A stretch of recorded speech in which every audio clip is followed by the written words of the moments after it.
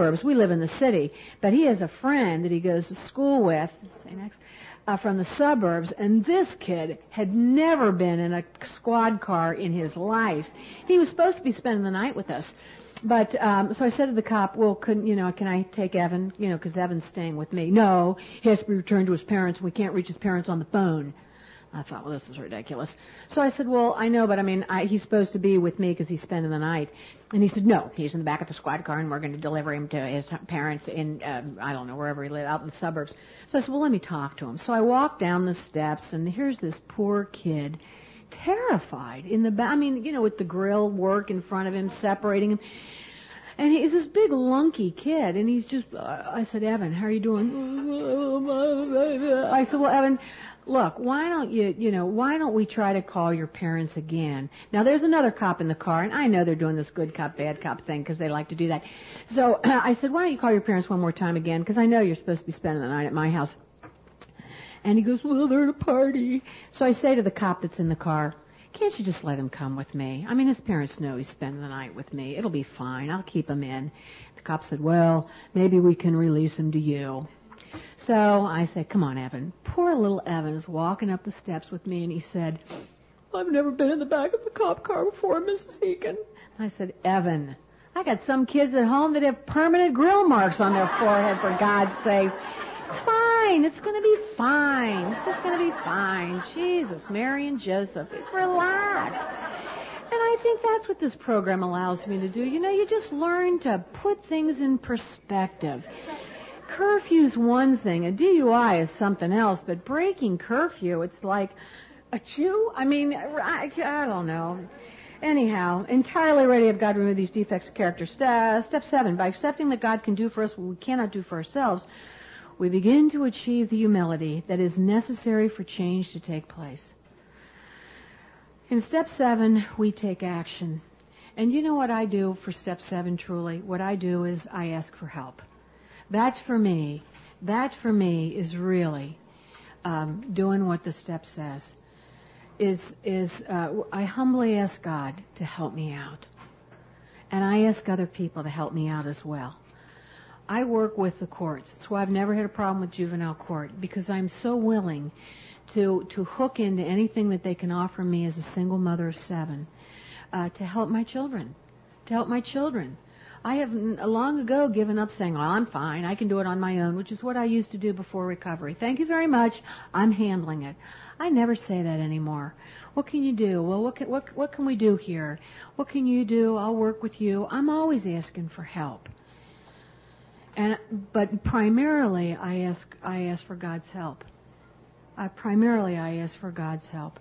I show up. I just continue to go to meetings. I use the phone list. I stay in touch with my sponsor. Now, I don't, when they're underage, I don't hire lawyers. I don't bail them out. I just don't do that. None of my kids have gotten into serious trouble after they've turned 18. I don't know what I do about that. I believe my people in the program say to me, what can you live with? You just have to do what you can live with. Do you hang up on a kid? I don't know. What can you live with? That's what I say to the women I sponsor when it comes to their kids. What can you live with? That's all you can do today. But what I can live with changes as I get healthier. What I can live with changes. I had a friend, and I shared with her that, my kid was on the run, and I found out where he was, and I called the police and said, this kid is here. And she said to me, I don't think I could do that. Well, then you can only do what you can do. What can you live with? That's been very, very helpful to me. We have a new woman in my group who's a grandmother, and she's got a granddaughter who's 20. And who is in trouble with drugs and alcohol. And she wants to bail her out. Now, we don't tell people what to do. We just share what we have done and what has worked with us. And she said to me, I cannot not bail that child out. Well, do what you need to do. I'm not going to tell Grandma not to do that. So she went to bail the kid out, and the kid refused her. So I don't know why, but that's just the way it turned out for her. Now she knows that. But sometimes you just got to walk through it and come out on the side of it and say, gee, I probably won't do that again. I mean, that's how I learned through experiences, and they haven't all been positive. Boy, I don't tell people what to do. I just try to do what I can live with, and I'm willing to share that. Humility is based upon letting go of self-will and relying instead upon the will of a higher power. When my husband died and I had these 7 kids under the age of 14, this friend of mine that was a social worker said a very powerful thing to me. He said this, you know, you're really understaffed. And when he said that to me, that really changed a lot of the criticism that I had for me. Instead of saying to myself, you're never going to be able to do this, you're not a disciplinarian, you're a weak mother, you're blah, blah, blah, blah, blah, I began to say to myself, man, you're really understaffed. And then it was okay. Then I learned to do what I could do and let go of what was impossible for me. Because I knew this. I hearkened back to what my sponsor told me in the very beginning. If you can give your child one healthy parent, it's the most powerful amends you can make to them. Give them one healthy parent. And I knew if I was running myself ragged, I was not going to be of use to anybody. And so step 7, that humility of understanding that I'm simply understaffed was very, very good for me.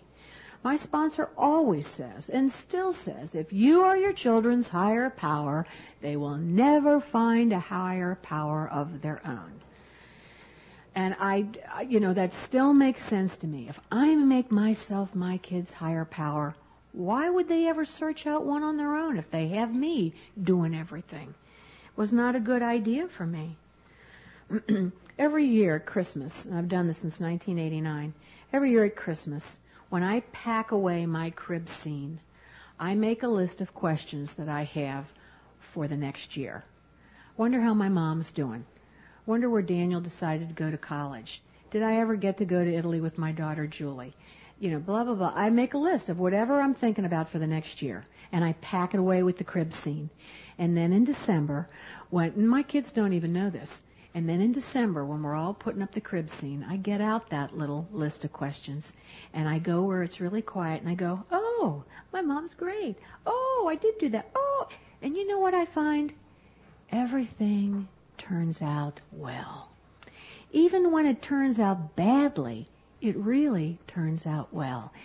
It gives me every December this tremendous sense of having a God in my life who really, if I humbly ask God to remove those things that continue to be an obstacle to God's grace, if I'm willing to do that, all is well.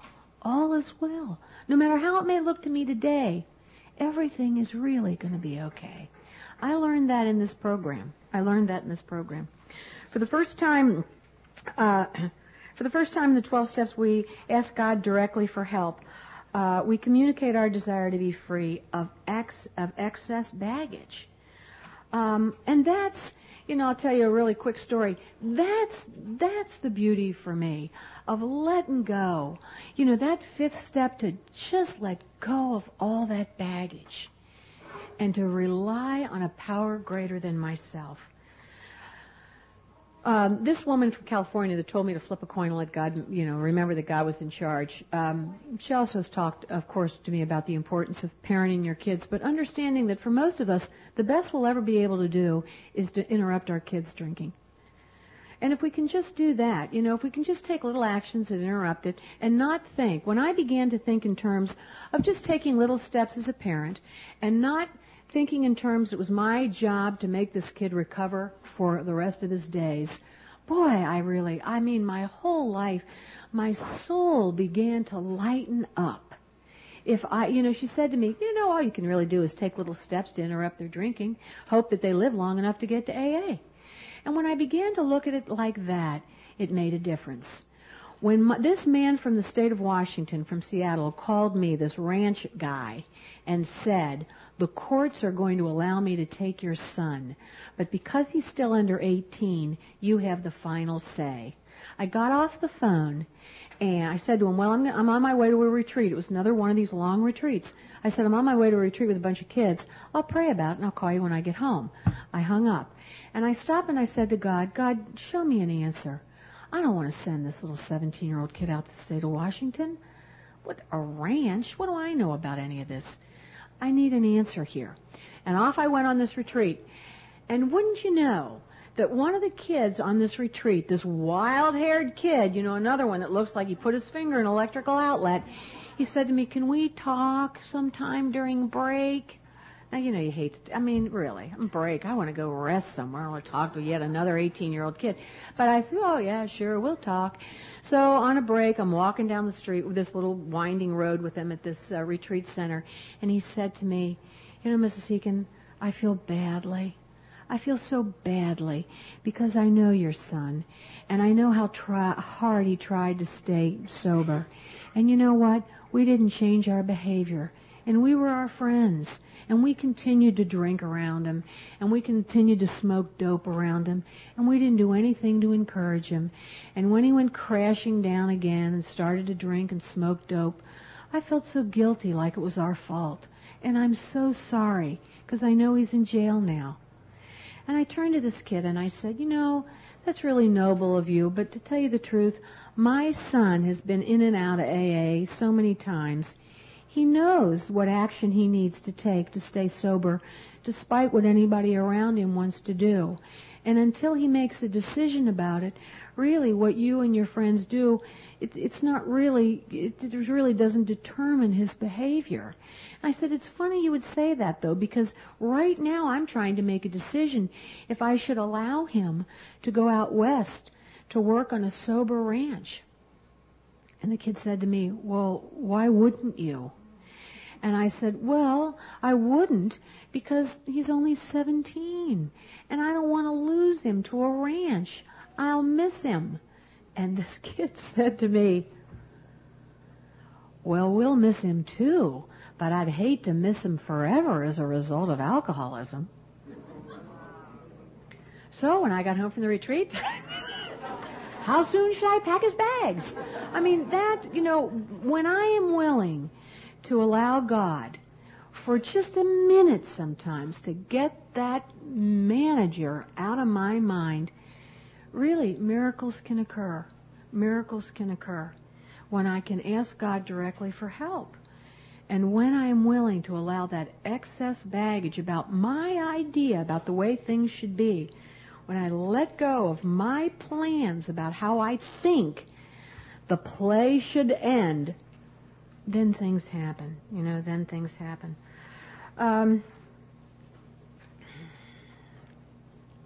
I don't know. It's pretty close to 12. Why don't we just break for lunch until 1, and then I can quickly finish up, and then we'll do this open mic sharing. Thank you. We're just 30 minutes over. Go on ahead because we're running out of time. Before I begin, no, I don't care. Nobody listens to me anyway. I'm used to it. I teach high school. I'm kidding. Before I forget, though, I did want to really thank all of you for inviting me down here. I don't know. I really mean that. I really love to come, particularly to the South. And I know you hear this a lot, but the South is always so nice because it's just really a warm and welcome, not only geographically speaking, but it's always such a warm and welcoming place. And from outside of Cincinnati, when I look at women, well, I now probably hurt somebody's feelings when I say this, but really when the women who have really hit me the most in this program have almost always been women from the South. You just have a wonderful way of, you're so gracious. I guess that's one of the things that I really like. Gracious, but underneath that graciousness, you're really mean. And not, no, you're really like tough, You appear to be not tough, but you really are, and that's a wonderful blend. Yeah. Step 8, made a list of people we had harmed, became willing to make amends to them all.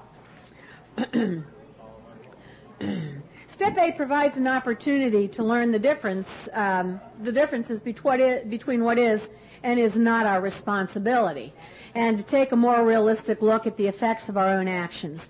Now, that for me was always unclear. What was my responsibility and what was not my responsibility?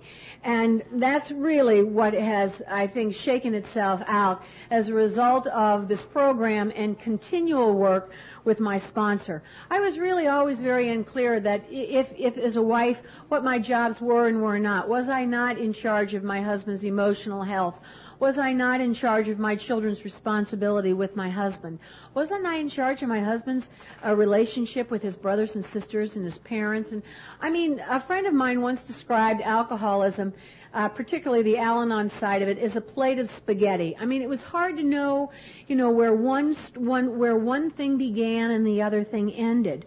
But Step 8 provided for me that opportunity to say, this is really the people that I have harmed because I have fallen short or because of my behavior. But I really had to learn that a lot of the stuff that normally I would have put on a list, I really didn't need to put on a list because they weren't my responsibility. It was not anything that I should have involved myself with. By our reactions to the disease of alcoholism and our desperate efforts to survive in difficult situations, we have harmed ourselves mentally, physically, and spiritually. I've listened to a lot of people talk about the 8th step, and sometimes I hear people say that, you break it up to, who am I willing to, who am I not willing to, who I might be willing to. And then I hear people say, put yourself at the top of the list, and I've heard people say, never put yourself on the list. I don't know. You know what I think has happened to me? What has happened to me is this. When I work the steps and when I really live by the principles of this program, I naturally make an amends to myself. It just happens when I begin to make choices, healthy choices, and when I begin to treat not only others with respect and with love and with dignity, I have learned to treat myself with respect and with love and with dignity. And that has just been a natural occurrence and a result of working the steps. I think as a wife, I used to judge, criticize, condemn, shame. Oh my God, I always say my husband used to give me some of my best material. I used to make so much fun of him with other people. I mean, constantly. He was a hunter, I used to call him Natty Bumpo behind his back. I mean, I used to just constantly use him as the butt of jokes among my friends. And when I got into this program, I just really had to learn that not only was not appropriate, it was cruel. And it was fueled by an underlying anger and resentment. I really had to uncover all those things and stop it. I used to think it was very noble of me to accept unacceptable behavior. And I have found it's really not a kind thing to do. To accept unacceptable behavior is not noble. It's cruel. As a mother, I had to take a look at times when I had been emotionally absent from my kids. I was never a very good advocate for my kids because I was always trying to keep everything calm, no waves, nobody should make any waves. So I was constantly covering things up. As a daughter, I think, and as a friend, probably the biggest thing that I did was to distance myself. I distanced myself from them because I was too afraid that they would ever uncover the truth. And so I didn't tell always the whole story. I told half-truths, or I just, stopped writing friends that were out of town, stopped making phone calls, because it was just too much of an effort to put on this happy face like everything was exactly as I had planned it, when it wasn't. It was a disaster, and it was painful. I have a friend today whose husband, after years of drinking heavily, has just stopped. When they were all at my house for dinner just a week ago, and of course everybody noticed because he's a huge drinker, and there are a number in the group that are in AA, and everybody noticed, of course, that he was drinking Coca-Cola, and she said to me, well, he just decided that he would just stop for a while. I could just tell as she was explaining this to me and these other women, as though she had to explain, that I recognized the behavior. Well, it's just this, and no, well, it's just that, and it's that trying to put a good face on it, trying to put a spin on it and to sell it. And I know what that's like, because I sold a horrible situation for years, made it sound like an adventure. It was just an adventure. Ugh. Anyway, so all those relationships were harmed, and I had to become willing to make changes in my behavior as a result of that, particularly, I think, particularly as a mother. Step 8, like the other steps, is a step toward healing. It's not about humiliating ourselves or making others feel better at our expense. I became unreasonable without knowing it. I became unreasonable without knowing it. And as a result of working these steps, of really taking a look at my behavior, which came out of the 4th step, and making that list, I began to see that this recovery business was going to be, for me, a process at getting better at being who I truly am. But it wasn't going to happen overnight, and it hasn't happened overnight. It has become for me a process. We read at one of my meetings, the opening, we read from that Understanding Alcoholism, and when we talk about, we read that little pamphlet, and it says, we became angry, we became resentful. When it says some of us even became smug, we all laugh every week. We laugh. How smug I had become. How smug I had become in setting myself up as a role model for my poor husband. And I thought that was some wonderful thing I was doing. And when I look back on that, with the honesty that the program has provided, how smug I had become. And I had to become willing to make amends to him for that. Step 9 says, make direct amends wherever possible, except when to do so would injure them or others. By facing the harm we have done and finding the most suitable form of amends for the situation, we can clean up whatever mess we have created, and we can leave the past in the past. When I do a beginner's group, and I have the 4th Tuesday of every month, what I hear often, and it's not surprising, is a lot of men and women, when they come to that beginner's meeting, they bring in with them not only their day, but they bring in all that stuff, that past. And sometimes at the end of a beginner's meeting, I am exhausted. I'm just exhausted because I feel like I've been in the room with a history of people, What I learned as a result of being in this program, in Cincinnati, there is a story, I think that it's true. A man came home late one night and stepped on a snake on his lawn, and he got a garden hoe and he chopped that thing up into, 60 pieces. He just chopped it. And the next morning, he realized that what he had chopped was his garden hose.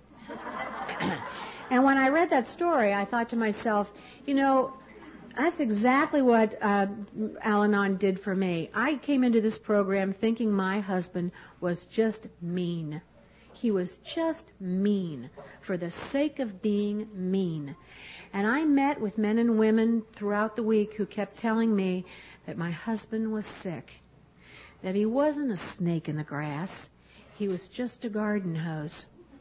And I was going after him with a garden hoe, thinking he was a snake. And you changed my attitude. I could never have made an amends until I had first that change of attitude. The more that you talked to me about this alcoholism being the disease, the more I could see him in the light of that disease and see that he wasn't a bad guy. He was simply a sick guy. He wasn't a snake in the grass. He was just an old garden hose that had got beaten up by life, and by alcoholism. So I began to, I think, this making amends began for me with really beginning to tell the truth. And I had to tell the truth to him, and that was that I had always given him the responsibility for making me happy, and it was a responsibility that was never his to begin with. And then I had to act in such a way that I became responsible for my own happiness, no matter what anybody else was doing. I had to really decide that that this was my life, and it wasn't, as they say, it wasn't a dress rehearsal. This was it. And I had to make decisions about how I wanted to live and who I wanted to be, not based on what anybody else was doing. My kids actually, the oldest 4 at the time, after I'd been in for a while, were like, "Mom, what's happening to you? Where are you going? Or do you think there's those meetings at church that you go to? We want to go." And that's how my kids got into Alateen, the oldest 4. Not because I told them they had to, but simply because they saw me change. And because of that, they wanted what I had. And that's when my kids started to get into Alateen. And in that way, we could begin to create some semblance of a sane family in that household. But there have been a lot of things that I have chosen to do. The first Christmas my husband died, I knew would be a rough Christmas for me. And so I thought, what can I do to bring some joy into this holiday? And so what I did was I said to the kids, I have an idea. Let's just make a big Christmas meal, and we'll invite family and any other person that may not have anywhere to go on Christmas morning. And we started that in December of '85 until today. Every Christmas morning, my kids and I, after we open our gifts, we head for the kitchen, and we all, one's chopping onions, one's beating eggs, one's frying bacon, and our whole family show up on Christmas morning. And it's something that we've been able to do as a result of making a decision to do something positive instead of wallowing in things that I cannot change. When Rick and I, we never took a vacation. We never really took a vacation. And so I have made an effort to introduce to my children Cape Cod. Even when I've had kids in rehab, out of town, I've called around and said, anybody want to go with me? I'm going to Montana to visit Michael. Anybody want to go with me? And I've got, 5 out of the 6 kids. One had to stay at home, and one was the one we were going to visit. It was the best time we ever had. The best time we ever had. Who cares that we were going to some god-awful place in the middle of Montana? We had a great time together. You've taught me how to take a situation and make the best of it. That's what this program has taught me. And in that way, that is how I make an amends, not only to myself, but to those who love me. Those who love me. And you are the ones that have taught me that. I go on and on with that. There's a zillion things that you have taught me to do. I have a woman's party that I started up, and I invite every woman that I know. Yeah, I don't care if she's in, although most of them that show are in AA or in Al-Anon. But I invite every woman that I know. It's a woman's party I have every October. I hate it. Oh, my God, I hate it. There's just too many people there. I get overwhelmed by all these women that I'm crazy about, and I hate it. But you know what? They love it. They love it. I have some women tell me that's the only thing they really, really look forward to every year. So every October I have this women's party. It's called the Best and Brightest of Cincinnati Women. I have these crazy postcards made up, and they all, just like today, they all bring food, and we sit and we eat. It's they have a wonderful time. There's just too many of them for me. It makes me nuts. But it's just something, that I have learned to do as a result of this program, of making amends, changing things in my life, changing behavior. If we wish to be free from the terrible, suffocating weight of guilt, we must take whatever action is necessary to make amends for the harm we have caused. Only then will we find real relief. What basic old wisdom, when you break something, you just have to try as best you can to fix it. Even though it may never be the same, I believe that it's important to make the attempt to try to fix it as best I can. When I got into Al-Anon, I felt very guilty because he was not. And I was getting better, and I was becoming more serene, and my life was beginning to look up, and he was in so much pain. I felt badly. And so what I did was this. My way of continuing to make amends is whenever I would go to an open AA meeting, I'd say, hey, Rick, I'm going to go to an open AA meeting out at Indian Hill. Would you like to go with me? It's supposed to be a really good one, a couple of good leads. No. I'd say, okay, well, I'll be back in about an hour and a half, and then off I'd go. So, and then, the next week I'd say, hey, Rick, I'm going to this open AA meeting, it's over in Fairfax. It's supposed to be really good. Want to go with me? No. Okay, well, I'll be back in about an hour and a half. And I felt as long as I could continue to put, to offer and to go, it did two things. Years before, if he said he didn't want to go somewhere, I'd sit at home and sulk. We never go anywhere. We never go anywhere. You told me that my recovery was about choices. I don't have to sit at home and sulk. I can if I want, and I'm a good sulker. But I don't have to do that. I have choices today. I can decide not to do that. I can allow people to be where they are, and sometimes people like to wallow. That's all right, but I don't want to, because I think life is short. I don't want to wallow. I am so thrilled that God granted me the grace to be a part of this program. I don't want to waste any time wallowing. And that's why I always try to turn things, I don't know about you, but in Cincinnati, whenever you go to an emergency room with any one of your kids, it's always 3 hours. If they have I had one kid that jumped over a fence and the twig of a tree went into his face. And eventually he had to have surgery. But, it's gone from that to just like, a sore throat. Doesn't matter. It's always 3 hours. It's always 3 hours. So, what you have taught me is it's going to be 3 hours, so what can I do? I go get some trashy book I'd never read, get some trashy book, and I say to the kid, whoever it may be, bring something to do. Bring a Game Boy, bring a book. We'll have a great time. We'll stop on our way over at McDonald's and get Cokes, which I never take my kids to fast food, but then we do. So we drive over, I get a little Diet Coke, they get a Coke, I got my trashy novel, or whatever I'm reading. They've got their book. We drive to the emergency room. I love it. It's quiet. Nobody bothers me. I'm reading. I'm drinking my Coke. We have a great time. There's a phone you can use for 3 minutes every hour. You go and call somebody for free. It's wonderful. That's what I have learned to do as a result of hanging around you. Before then, I would go and I'd just sit there. Why are they so late? Why are they taking so much time? I bet we don't even get a real doctor. I bet some dumb intern comes. I don't want to live like that anymore. I'm spoiled. I'm just spoiled by a new way of living that has been shown to me through this program and by your willingness to share it with me in your own lives.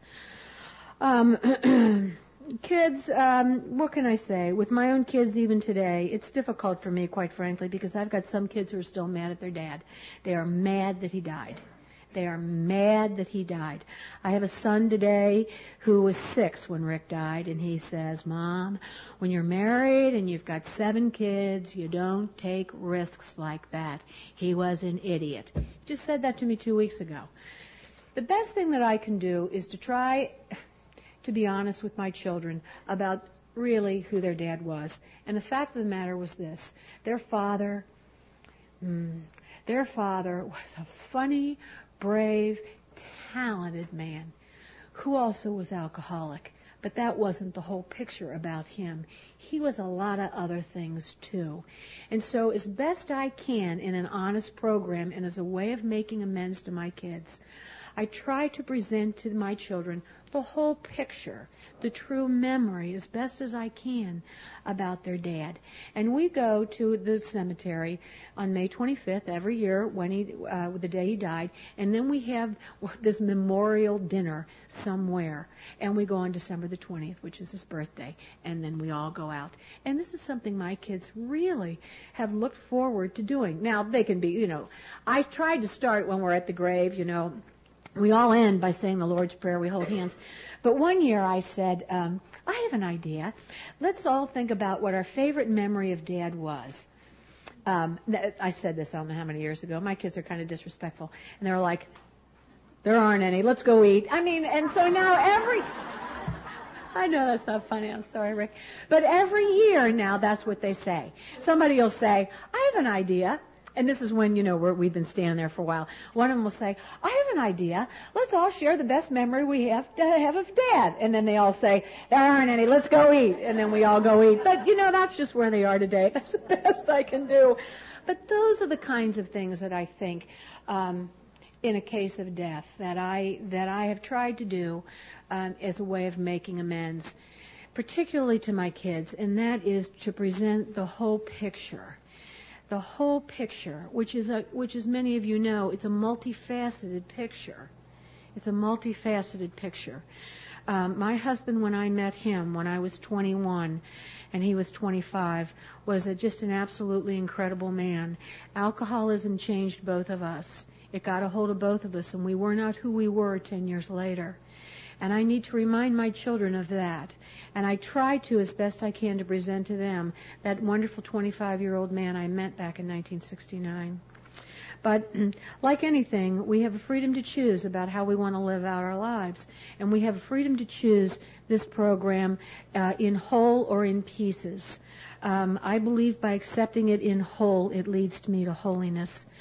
This unit that we're doing actually on the Holocaust, I hate to bring it in, but that's just what my students and I have been doing for the last 4 weeks. This one book that we're reading, it quotes a guy who says, if you have a why in your life, you can get along with any how. And every time I have seen that in the last 3 weeks, it's made me think of this program. Because if I do have a why in my life, if I truly do believe that my life has value and purpose, no matter what the circumstances of my life are, I will be okay. I'll be okay.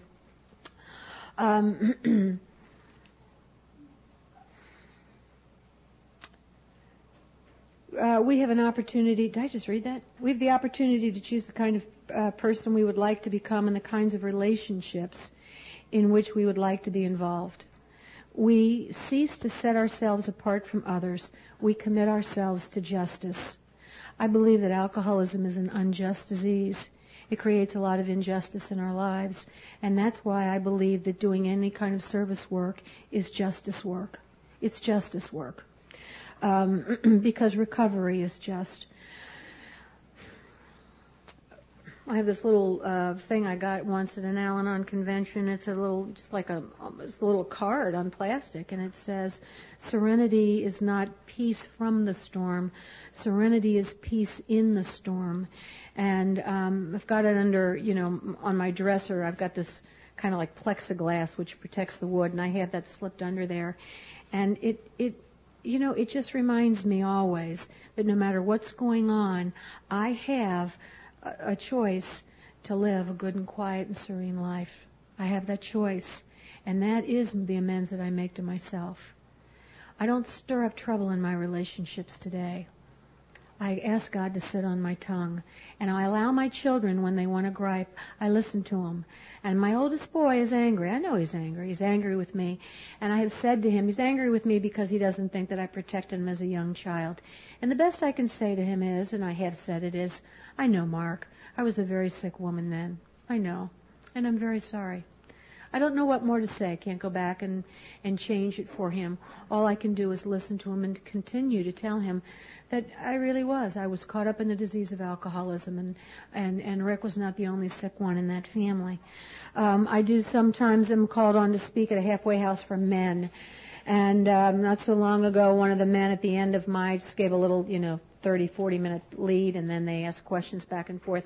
And it's really supposed to be for their families. These guys are on their way out of jail and then are going to go home. It's supposed to be there for their families, but as many years as I've been doing it, I think only once or twice has any family member shown up, because they've lost their families. Through their drinking, they've lost their families. So I end up talking to them. Well, at the end, one time, this big, strong guy came up to me with tears just running down his cheeks, and he said, I can see now how I ruined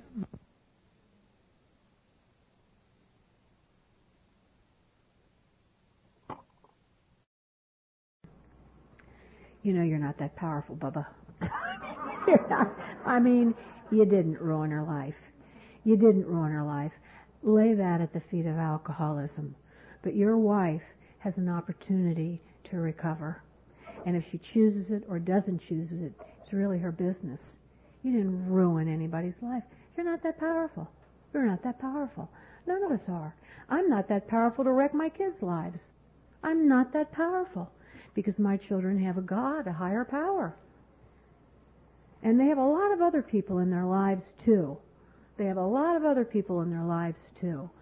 You know, sometimes I think when I think, oh, I wasn't a very good mother, it's an ego trip. And the greatest amends I can make to my children is to love them with my hands open, and also to love them honestly, and not to make myself their higher power. Step 10 is a daily commitment to continue this healing, life-affirming process. We continue to examine ourselves and our lives, focusing not only on our errors and shortcomings, but also on our successes, our improvements, and our gifts.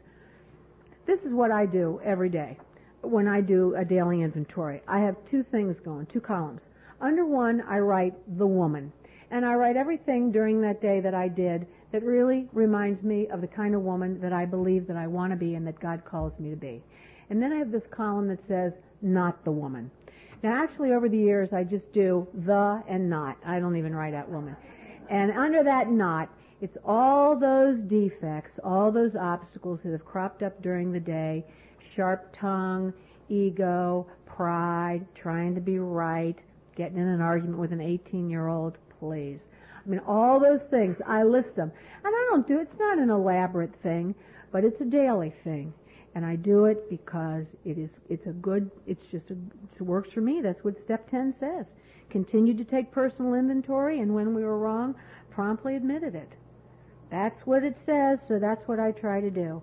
But that works, that just seems to work for me. But I'll tell you the other thing that is very powerful for me in this daily inventory, and I'm sure it is for you too. I go to meetings with women and men, particularly when it comes to kids. My friend Janie's daughter was drunk and drove a car into a telephone pole and died. And Janie shows up at our meetings, every week, and she shares, her experience and her strength and her belief in this program. She is a tremendous help to me. She is a tremendous help to me. And when I take my inventory, I'm reminded of Janie. A friend of mine in Texas, son died of AIDS as a result of drug usage. And yet she continues to live a life of great hope and grace and compassion for others. She's a tremendous help to me. The list can go on. Liz's son committed suicide in a care unit. Naomi's daughter is recovering. Sally's kid, we don't know where he is. You see, so I think that for me, that idea of the kind of woman that I want to be comes from these rooms. It comes from men and women that I know who continue to believe in this program and who continue to get better. As we treat ourselves with honesty and compassion, we become capable of extending such treatment to others. I have this new thought that I've been saying for a couple of months, and it's this, that the more miserable your life has been, the more of value you are, because you are able to take that grief and to take those experiences that you have known, and you can spin them into gold. You can spin them into gold and pass them on to somebody else. When a woman that I sponsor, this particular woman, went through a very, very painful divorce, and I didn't say to her right away, but eventually I said to her, Debbie, think of what great service you will be to another woman who has to go through this. You have learned so much. She can take that and spin it into gold. Because otherwise, I think, if I can't take my experiences with my husband, with my children, with my own struggle to be, who I believe I'm invited to be, if I can't pass on my lessons and be willing to share my strength, hope, and experience, then it just lays there on the floor. But if I can pass it on, I can spin it into gold, and it gives some meaning to the suffering. It gives some meaning to that suffering. That's what I think Step 10 is about, and I think that we find that in treating ourselves with honesty and compassion. We become capable of extending that treatment to other people and helping each other along in this walk. Step 10 allows us to maintain ourselves in good working condition, free of unnecessary burdens. I think that I've said this to you before. I have been spoiled by this program, and when I get crazy and say dumb things or do some things, it's like I have this spiritual hangover the next day. I just feel sluggish. And I really have to look and see who I need to make amends to. When I'm wrong, admit it, and do something differently. because you show me a way of life that is so good that when I stray away from it, it's troubling to me. It bothers me. It irritates me. Step 11. Sought through prayer and meditation to improve our conscious contact with God as we understood Him, praying only for His will for us and the power to carry that out. You know, I do believe, I heard myself say it last night, I truly do believe that each and every one of us are invited into an intimate relationship with the God of our understanding. That's what I believe. And I believe our literature says prayer and meditation mean different things to different people, but they all have a common goal, to put us in better and more conscious touch with the God of our understanding, the proven strength and the source of the proven strength, love, and hope in our lives. Not so long ago, I was at a service. It was somebody's anniversary, and I was at this prayer thing. And this priest was talking about faith. That faith was when you are standing in the darkness or the shadows of your life. The edge of light in your life. When you're standing at the edge of light in your life. And you take a step into that darkness, and you know that either you will step on firm ground or that God will teach you how to fly. And I remember when I heard that, it wasn't in anything that was connected really with Al-Anon. It was a priest that I teach with his 25th anniversary as a priest. And when I heard that in the homily, I thought to myself, that is the kind of faith that I have learned as a result of being involved in Al-Anon. That when I have gotten to those dark places in my life, where trouble is brewing and where there's grief surrounding us, I have been taught by you that when I step into the shadows, either I will step on firm ground or that God will teach me how to fly. When I was in the midst of active alcoholism, I would go outside where we lived. It used to overlook the Kentucky hills and the Ohio River, and I would look up at the heavens and I would say, I know this cannot be your will for me, God. This cannot be your will for me to be this miserable. I mean, and even if it were for me, my children are suffering terribly. How could this be your will for me? Because I truly do believe that when we were all born, God whispered in our ears, I want you to be happy, joyous, and free.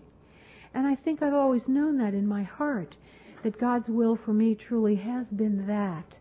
And that's why living with alcoholism and all that bewilderment and confusion and pain, it was so difficult because it just didn't make sense that this would be God's will for anybody. For anybody. I know this today, that there is no inoculation for the pain of alcoholism. There's just no inoculation for it. Some people look at me when I've gone through these things with my children, particularly with the handcuffs and the jail and this and that. They say, well, you got a lot of years in, it must be easy for you. What? This program didn't make me numb. Recover's a double-edged sword. You get to feel your feelings again. It's a painful thing to watch people you love learn those hard lessons. There's no inoculation for that pain. But what I have learned is, through prayer and meditation, I don't have to go through that alone. I don't have to go through that alone. I go through it shoulder to shoulder with women like Janie and Sally and Liz and Beverly and Ray and all those people in my program who have walked this road before me and who are willing to walk it with me. That's how God speaks to me in my life. They are the results of God's friendship in my life. And they speak to me in a very powerful way of God's love for me. My relationship with God has given me a tremendous amount of strength, love, and hope, and it is the primary relationship in my life. Only God knows what is best for all concerned, so our efforts to strengthen our spiritual lives focus on seeking only God's will and the power to carry it out. Now, I was telling somebody today earlier, what is extremely helpful to me for the 11th step is that over the years I have found that it is necessary, like any relationship, to carve out of my day quality time for prayer and meditation. I cannot pray on the run. I can do that in addition to, but I can never use that as my primary method, any more than I could have a really good, solid relationship with somebody on the run. I have just made a decision in my life, and for me it's early in the morning, to spend, a good amount of time in prayer and in meditation. And when I'm done with that time, that's when I also do my daily inventory.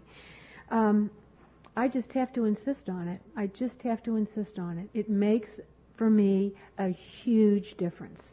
I've been to a lot of meetings, I'm sure you have too, where I hear people say, well, I pray in my car. Well, I can't do that. I mean, that would not work for me. I really need to spend serious time in prayer and meditation. And it's happened over the years. I mean, that time has expanded. I was at a convention one time, and a guy out of Chicago in AA said he spent 2 hours in prayer and meditation, and I thought, oh my God, how could you ever do that? Well, I know how you can do it. You just have to make it a priority. I don't do 2 hours, but he was older, he was retired, and you know what? You could see by the way the guy moved, truly, by the way he walked through the room, that this was really a spiritual man. And you see, those are the people that I listen to. Those are the people that I listen to, and I listen to what they're doing, and then I, as best I can, try to do it. But that's step 11 for me, that prayer and meditation. It has become, over the years, a tremendous source of serenity. My mother always says, why aren't you in a mental institution? I would be in a mental institution. Now, I hate to give the glib answer, well, I pray. But you know what the truth of the matter is? It's because I pray. It's really because I do. I sit quietly in my room, very quietly in my room, at 6 in the morning. And I just sit there and nothing. The phone doesn't ring. It doesn't disturb me. And in the summers, when I'm not teaching, I take the phone off the hook. I just will not be disturbed, because that's how important it has become to me to do that prayer and meditation. With such spiritual help, we can accomplish previously unimaginable goals, even the goal of living happy and gratifying lives. In the morning, when I get up, I swim at 5:15, and I've done that for years.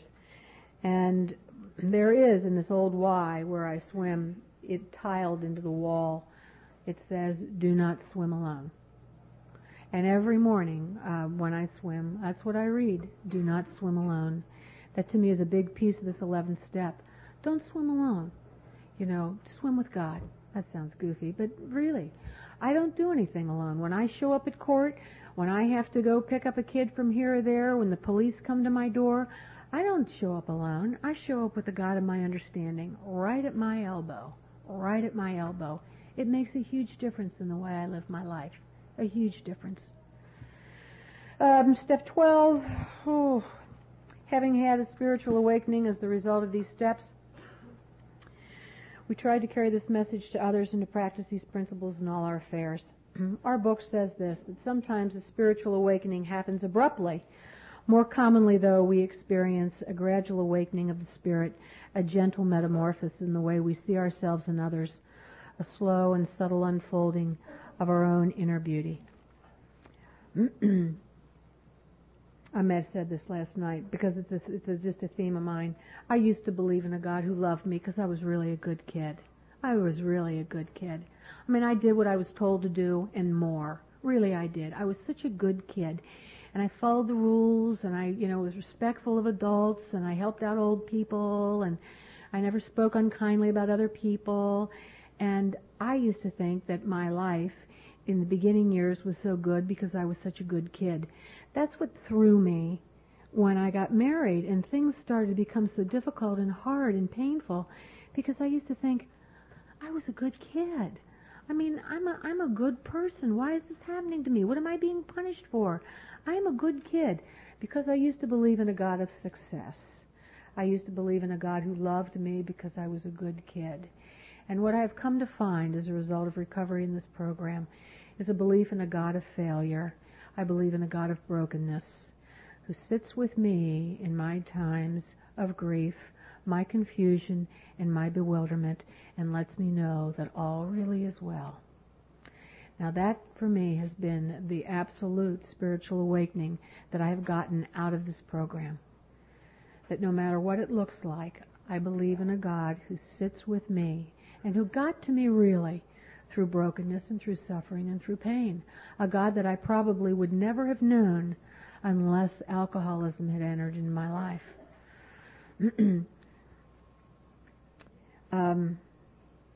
This Christmas, I think I told you about the wedding.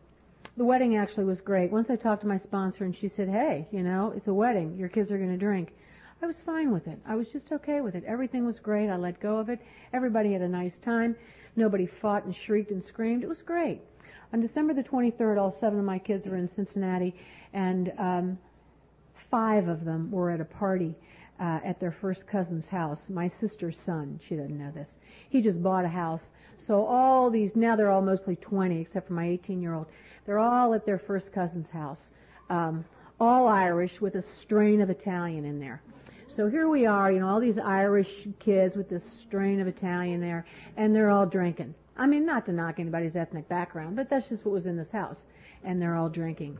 I'm not there. No adults are there. Well, they're adults. What am I saying? They're all in their 20s. My one son, Michael, is home from the Army. He's not there. He's with his friends over by the University of Cincinnati having a wonderful time. He's not there. But the rest of them are there, and they're drinking, and they're doing shots. And what happened, I later learned, when you have 7 kids, you got to know who's the weak link. Because the weak link will tell you what's happening. You got to know which one's the weak link. There's always a rat in one. You got to be able to know who the rat is. So I found the rat because I knew when they came in, like at 3:30 in the morning, I thought I could just tell something was wrong. And what had happened was my oldest son, who's 30, had gone after the 18-year-old. Who knows why? Because they were drunk, and he grabbed him by his neck, which is something that used to happen to my children when they were younger. Rick used to have a habit of grabbing them by their neck. So he grabbed this kid by his neck, and all the first cousins got in the middle of it and broke it up. My girls are shrieking and screaming. I guess it was just a mess. It was very quick, but it was very upsetting to everybody. And they're all trying to hold back the 30-year-old who's trying to kill the 18-year-old. And the 18-year-old, this is why I love 18-year-olds. The 18-year-old keeps saying, dude, you're 30, I'm 18. Dude, you're 30, I'm 18. Which really made the 30-year-old even crazier, according to my reports. And, but the beauty was the 20-year-old, who, of course, historically been the drinker and the alcoholic and the rehab king, he's not there. The reason I knew there was trouble is because I heard him on the phone, because they threw the 30-year-old out finally. He went home and, of course, immediately called our house.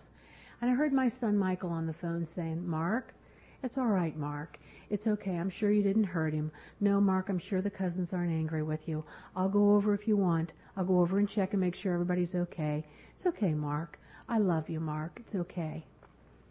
Now, that's what I mean. That looks awful. I mean, a big fight, December the 23rd. But you know what? I can see through all that. And what I see is my little 20-year-old saying, it's okay. I'll go over and check. It's all right. I love you, Mark. I love you. And they all came in eventually, and everybody was safe and sound. And the next day, the oldest one called and said, I want to come and I want to talk to the family. And he came over and he took, the ones who were mostly upset by it, and they went up into my room, and I didn't bother them. But, he just told them, I'm sorry. I don't know what happened. I drank too much. I'm sorry. I got angry, and whatever he needed to do. I mean, that never would have happened in my house, ever. And the beauty of it is one of my girls had just started going to Al-Anon up in Chicago. She just started since her wedding. She started going like December when she got back from her honeymoon. She goes a lot. I mean, now it's only January, but she's going. I mean, who cares, man? She's going. She said to me when it all came out, she said, you know what I did, Mom? After I shrieked and screamed, I ran upstairs into the bathroom and I said, God, grant me the serenity to accept the things I cannot change, the courage to change the things I can, the wisdom to know the difference. God, grant me the serenity. Oh man, am I grateful for that. She just called me the other day, sick as a dog on Wednesday, sick as a dog, hacking, coughing. I said, Julie, why don't you just lie down in bed, drink a lot of liquids, and rest? She said, what? My meeting's tonight. I said, oh, well, wrap yourself up in a wrapper, get your gloves on, put a hat on, take liquid with you, and get to that meeting. I mean, these are the kinds of things, if you would have told me when I got into this program that it would take, that child's 28 years old, and she's just started Al-Anon. The other one's 24, and she's been in for a while. And I have two sons who have been in AA, one for almost 2 years. What a miracle. They've, and four of them have been to Alateen. They're surrounded by people who love them and who are in recovery. That's the kind of spirituality that I pay attention to, because I can see the hand of God, the healing hand of God in our lives. And I believe, because I'm a romantic, that somewhere up in there, my lovely Rick Heekin is watching over the whole thing, just as pleased as ever, that through his alcoholism that he used to be so ashamed of, he has brought us all into a wonderful, wonderful place of recovery.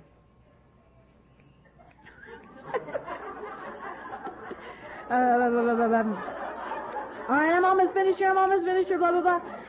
What can I tell you? We've become living proof that miracles happen. Each of us has a great deal to offer others, and that will only grow, as we grow.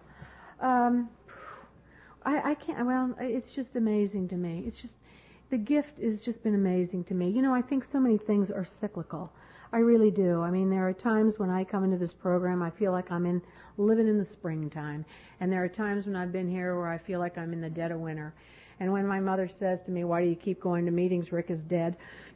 I say to her, she's a rough one, that mother of mine. God, somebody ought to put a muzzle on her. Anyway, I say, Mom, I keep going because I'm not. I keep going because I'm not. And I truly believe that it's important, wherever you are in that cycle of your recovery, in the spring, summer, autumn, or winter, for those of us that find ourselves in the spring, if we aren't there for those who are stuck in the winter, I just think it's a serious loss for all of us as a family of recovering men and women. But this thing with Julie coming in at 28 and Ellen in at 25, talk about really believing that it's in God's time, And for the rest of them, I don't know. I come from a faith where we hear this, that Jesus once said, the poor will always be with us. You know what I think that means? I think that we all will live with people who at different times in their life will live with poverty of hope and poverty of trust and poverty of belief in God or in other human beings.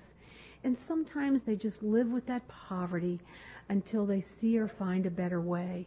But I don't really know, other than being willing to put my hand out to someone else, that I can speed that up for them. I know that I just have to continue to recover in the way that God leads me to recover, and hope that they in their poverty will see the richness of my recovery and want to do something differently. As we recover, as alcoholism and its effects no longer dominate our thoughts, we find that these spiritual principles apply not only to alcoholic situations, but to all aspects of our lives. I'm going to close with this from Survival to Recovery. I'm sure you're familiar with it, but it just has that one passage in it that I just love. And it says, if we willingly surrender ourselves to the spiritual discipline of the 12 steps, our lives will be transformed. We will become mature, responsible individuals with a great capacity for joy, fulfillment, and wonder. Though we may never be perfect, continued spiritual progress will reveal to us our enormous potential. We will discover that we are both worthy of love and loving. We will love others without losing ourselves, and will learn to accept love in return. Our sight, once clouded and confused, will clear, and we will be able to perceive reality and recognize truth. Courage and fellowship will replace fear. We will be able to risk failure to develop new hidden talents. Our lives, no matter how battered and degraded, will yield hope to share with others. We will begin to feel and will come to know the vastness of our emotions, but we will not be slaves to them. Our secrets will no longer bind us in shame. As we gain the ability to forgive ourselves, our families, and the world, our choices will expand. With dignity, we will stand for ourselves, but not against our fellows. Serenity and peace will have meaning for us as we allow our lives and the lives of those we love to flow day by day with God's ease, balance, and grace. No longer terrified, we will discover we are free to delight in life's paradox, mystery, and awe. We will laugh more, fear will be replaced by faith, and gratitude will come naturally as we realize that our higher power is doing for us what we cannot do for ourselves. Thank you.